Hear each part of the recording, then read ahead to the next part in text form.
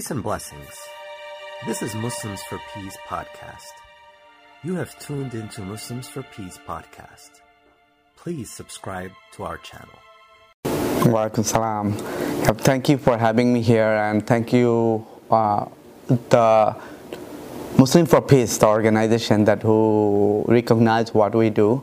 The thing it has inspired us doing this, that when us means I could not do this without without help of my wife, another co-founder, Mushi Bhuiyan, and the owner of Khan Baba is Jawad Yunus. These two people. So I could not do this without their help. So what inspired about few years ago that we did a block party in an affluent neighborhood where I live, and then in that block party that we invited guests, all my neighbors that come in and just mingle with one another. So as people came in there, they're saying, oh, initially they were like, I don't have to bring food. Or I said, no, you don't have to bring food, just come in there. I know most of my neighbors, because knowing most of the neighbors, they say, oh, I can get to meet other people, and then I expected 10, 15, 20 people. It ended up about 40 people showed up. But at the end of the day, you know, what I have seen, the neighbors not only get to know one another, they found so many things common with us, and food brings us that coming closer and free. When I saw that and that, hey, neighbors liked what we were doing, and there are some neighbors who was going through food insecurity, and one of the stories that today what we shared with a bigger audience, that one of the neighbors, he was going through foreclosure of his house. He did not come before it got darker. So he went whenever it got a little darker, and then he was slowly coming in. That way, he thought nobody will recognize that he came with empty hand. So once he came in, mingled, then I know him also. I said, hey, how are you doing? And stuff. As they came in, man, we missed you and all this. And he happened to be a comedian. So I know that he's a public comedian. I said, oh, you could miss your time, share us some jokes and stuff. And which he did. He enjoyed the food. At the end of the day, that before he left, we made sure that he takes enough food. Or we asked everybody to take the food. We saw that he's taking extra food, and I told him that, hey, take as much as you can. And he felt more kind of thankful that something I noticed. I did not notice anything. It was just intentional, unintentionally. I was telling, I thought, oh, this guy really like our food. Take more, take more. Yeah. And then he ended up taking more. But later I found that he's going through some of the food insecurity. That one of the cause. The other cause that what inspired us to do this organization, where I have interracial marriage. My wife is a Caucasian from here. And they cannot imagine what people do just for food all day. Back home in Bangladesh, I've seen people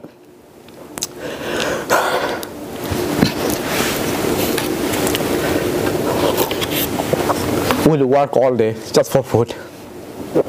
I see that happening here too. So I wanted my kids to learn that they have a privileged life, and they are people, they can make a difference.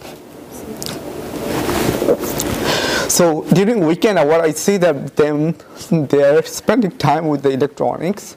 Then I thought, you know what can I do to help them? And that's when I thought maybe I can just talk to some people, just try to see if we can help them come together, just help out the community. And that's when at Khan Baba, when I told him, hey, I want to bring some young kids, including my kids, can we just do this? And that is, of course, that's how it's born.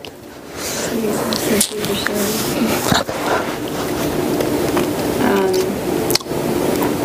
It obviously sounds like you're extremely passionate about this. What are your hopes for your organization going forward in the future? Where do you hope to take it? Yep.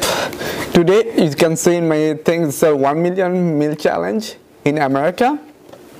People forget 1 out of 7 people go sleep hungry every day. 1 out of 7. So it could be our neighbor, which I did not know before. Then I said, if 1 out of 7 people can go through hungry, and the state of New Jersey has over 7 million people, what will it take us to feed at least one day all the people in New Jersey? So our challenge is 1 million challenge. we want to achieve that number as soon as possible. Today we have delivered so far as of yesterday 11,000 meal. And our next is a lot of people coming in. They say, can I start a chapter in New York, in Chicago? I have people reached out to me from Australia, want to start a chapter with urban food. I did not think that it would go that far. So what we're doing, our next, we're saying, okay, we will reach that number so quickly, and we are going our number, and we will help as many people we could do with the platform, a platform where we can reach out the business owner, where a lot of business have extra meals, extra food. A lot of business also has after party foods are get wasted. So what we do today, we started bringing those food, and in Kanbaba we process the meal and we make the complete meal, and then we deliver it next day. And the township, we work with the township, the social services. Social services say, hey, we do not have this kind of food, that food. So this year, what I found, we ended up getting the amount of food that they could not get before, because I have social media. I use the technology, as I mentioned to you. My background is technologist, so I use social media. I told them, hey, our township need this food. So overnight, more than 500 cans I found, and people just brought it in. And the township could not imagine that much food. And they said, oh, what are we going to do? I said, you told me you needed food. So what we see, that we are seeing every township, we can engage the young people to make a difference in this world. And at the same time, they can, one day, means we all come from a background that if not them, their grandparents came from somewhere. This country established from immigrant. So why can't we do something first? Help our neighbors. If we have abundant, don't forget where we come from. Yes. So that's what. So next, what we are doing, we're in Pakistan, we are in Gujarat, we are starting in the urban food, our chapter, international chapter, this before Ramadan. So we have already, the people started working. Our goal is 1,000 meal every day. So make sure that 1,000 meal goes to urban places where people in Ramadan, they do not have to worry about food. So then we are looking into some organizations, say, hey, we do education. So we're trying to connect them with the education. As you can see at the back of our card, we do financial. So what we do, we teach people financial literacy.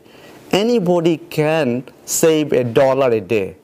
So those are the things we're teaching them. Hey, whatever you do, don't forget bad times. And those are literacy, those are education. We are partnering with Muslim for organization. It's one of the key things is like, close the gap, education. So that's also something we are finding. A lot of more organization, how can we reach one another, forget our differences, find a common cause. Yeah, that's beautiful. Thank you. Inshallah, I really hope that you meet your goals this year. And as a Pakistani, thank you for working in Pakistan as well. My last question to you is what's your advice to younger people who want to also start organizations that are, I want to make a difference in this world, and what would you say?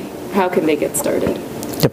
Thank you so much. Asking that, I think that reminds me of my own two teenagers. They all said, Papa, this is for you, this is not for me. And I remember when I tell them that come to take a look at where we come from. I took my kids about 6 years ago. After that, they promised they'll never go to Bangladesh. I said, why? Because you can. But for young people like that, I understand they don't have any tie back home. Right. But what we can do for a young generation like yourself and others who can think, an organization like this, if we can set up to come them and the neighbor, help your neighbors. And once you help the neighbors, you make a difference. And then once you make a difference, then you might say, you know what? I can do something more. So challenge them, think today and what you can do in thinking forward. So nobody forgets where they come from. You will never forget your root. But one of the key things I see in young generation, everybody, I don't have time or I don't have the money. So we figured if we can help you with the money part, yes, then you will always find the time. So with the young generation, I know so many young people come to me and say, how did you do it? I am retired today. So if you look at me, I'm retired today. I said, hey, how much money you need? That I can show you a path that you do not have to worry about money. But if you have the money, money doesn't buy happiness. But I can help you to come up with money problem what makes you happy? If not food, education. If not education, it's the green environment. If not green environment, what causes you, it takes you. So young people like you, we create causes like this. So now with Urban Food, I have more than 300 volunteers in every single age working today in parallel, that we create an organization called urbanhood.org. You'll see that it's coming up even today. You do urbanhood.org, you'll see this is all about financial education. It's all about stock market. It's all about, I want to have a short term, I want a long term. I have all 300, over 300 people creating something. Someday they're going to say it's all set up for this organization. Teaching people how to manage your money, how to become financial free. If we make it, we help you to become financial free, help a cause. If it's not Urban Food, whatever takes them, that you can join. Right? Thank you very much, Mr. Mushi. Thank you so much.